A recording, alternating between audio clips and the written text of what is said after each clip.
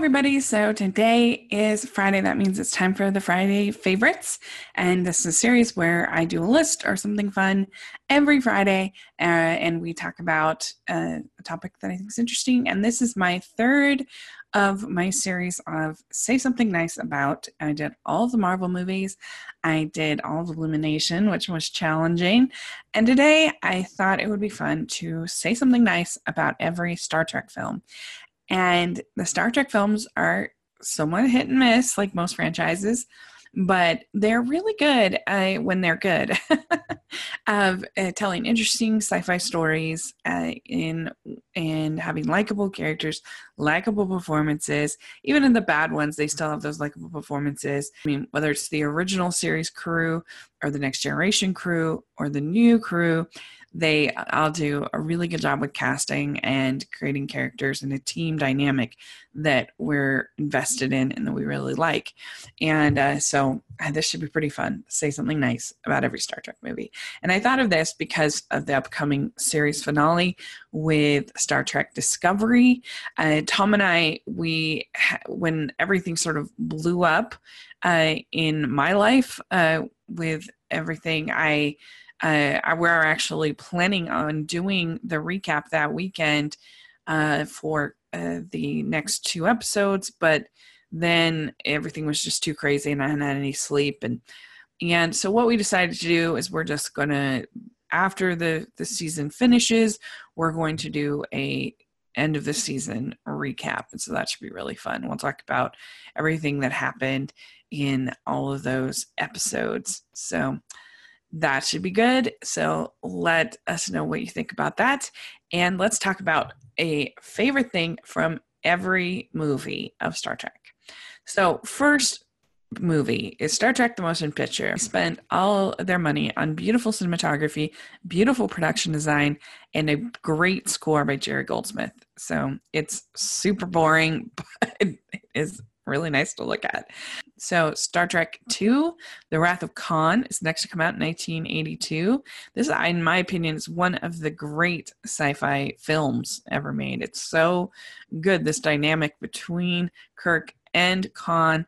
Ricardo Montalban is so much fun playing Khan with the episode Space Seed, but you don't need to have seen the episode to understand what's going on, but it kind of adds flavor, which I think is a great way to do this kind of show to film adaptation. And I think it has really like gruesome elements to it, and there's some horror elements to it, particularly when that bug goes in Chekhov's ear. That's pretty gnarly. And I really like all of the actors that they have here. Obviously, you've got your original series actors, but Ricardo Montalban is just chewing it up and having a great time. And him and William Shatner have really good chemistry and dynamic off of each other. Well, also the sacrifice of Spock at the end is earned, and it's emotional, and it works for me. Star Trek III, The Search for Spock, I actually think is a little bit underrated. I quite enjoyed it. And I know it's that this series has long felt that the even ones were the good ones and the odd ones weren't. I actually prefer this over Star Trek IV, which I know is crazy talk. But I don't know. I really like the whole idea of the Genesis planet and Spock having to basically be kind of reborn. Some weird moments with Savik, played by Kirstie Alley, and what she kind of has to do to help Spock is strange.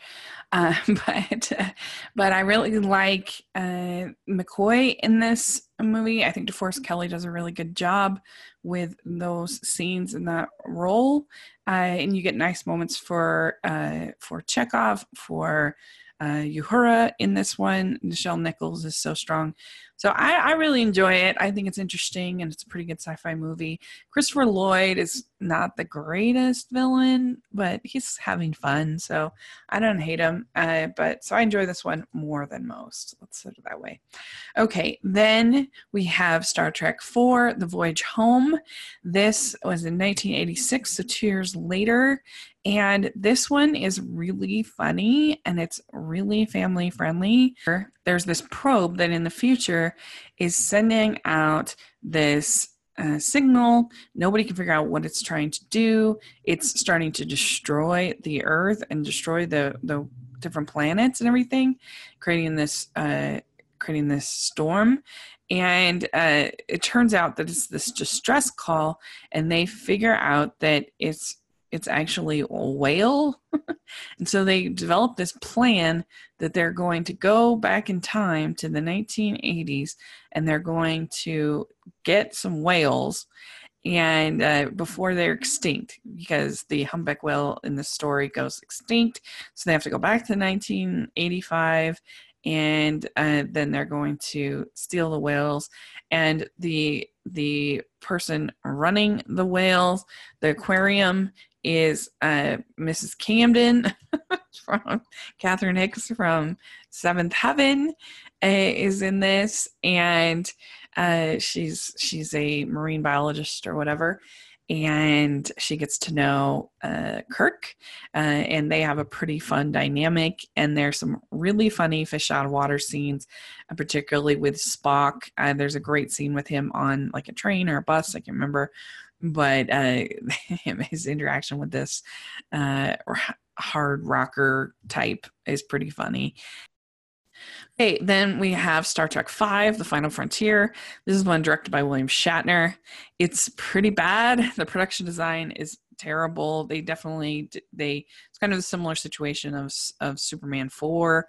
They just didn't have the budget to do what they wanted to do.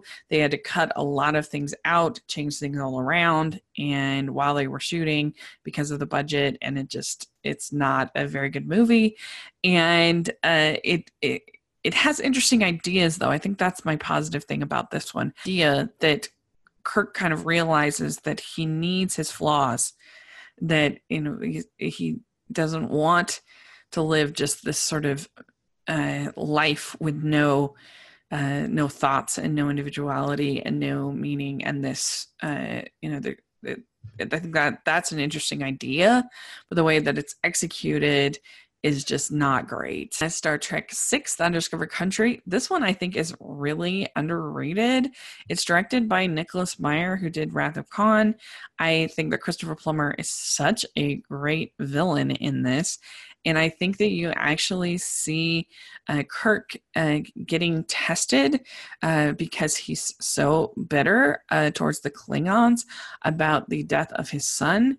And when he's sort of called out, are you a racist? Are you prejudiced against the Klingon? And it's not an easy answer actually for him. And I think that the whole trial thing works really well, and how they pay homage to kind of Shakespeare at some points. And it's just, I think, a really solid little movie, sci-fi movie, and very entertaining. So there you go. That is the original series. So then we have the Next Generation movies. Star Trek Generation. It is really fun having Picard and Kirk in the same movie. Unfortunately, the rest of the movie I don't think is great, but especially the action is not up to par. It feels kind of like a longer version of the TV show, and it feels like they're kind of resting a little bit on that gimmick, but nevertheless, it is super fun to have the two of them together in a movie.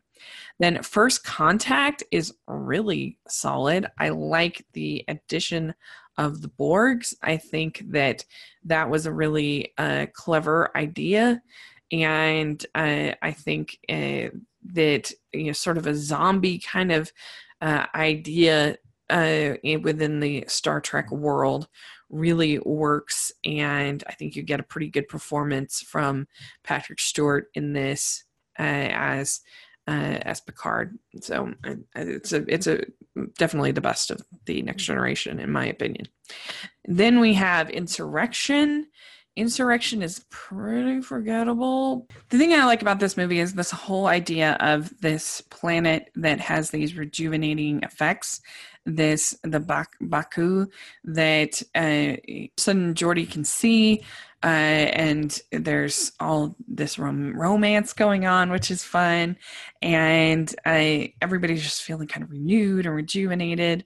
But the problem is that there's a cost to be paid for that rejuvenation, and sort of this dynamic between the Baku and the Sona, who are using like plastic surgery, that thing going. And so you have this divide between these two people and the back and forth. I like Donna Murphy in this. It's kind of fun to see Mother Gothel in another role. We have Star Trek Nemesis, and this one has an interesting idea at the core of this idea of Picard being cloned and his clone becoming sort of the evil version of him.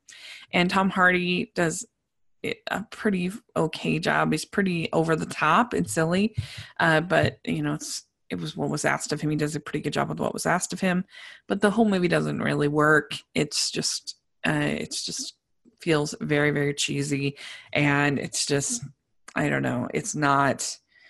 It doesn't feel authentic to the character Picard, and it doesn't really work for me. Star Trek with J.J. Abrams reboot. And I think the best part about this movie is just the tremendous casting. Everybody is so good in their roles, and that is a very tall order in order to do. And I think it's such an entertaining, just basic blockbuster. And so I really enjoy it. And then Star Trek Into Darkness. I think the best part about this movie is Benedict Cumberbatch as Khan. He's just chewing it up, having a really good time. I think that he's great in this movie.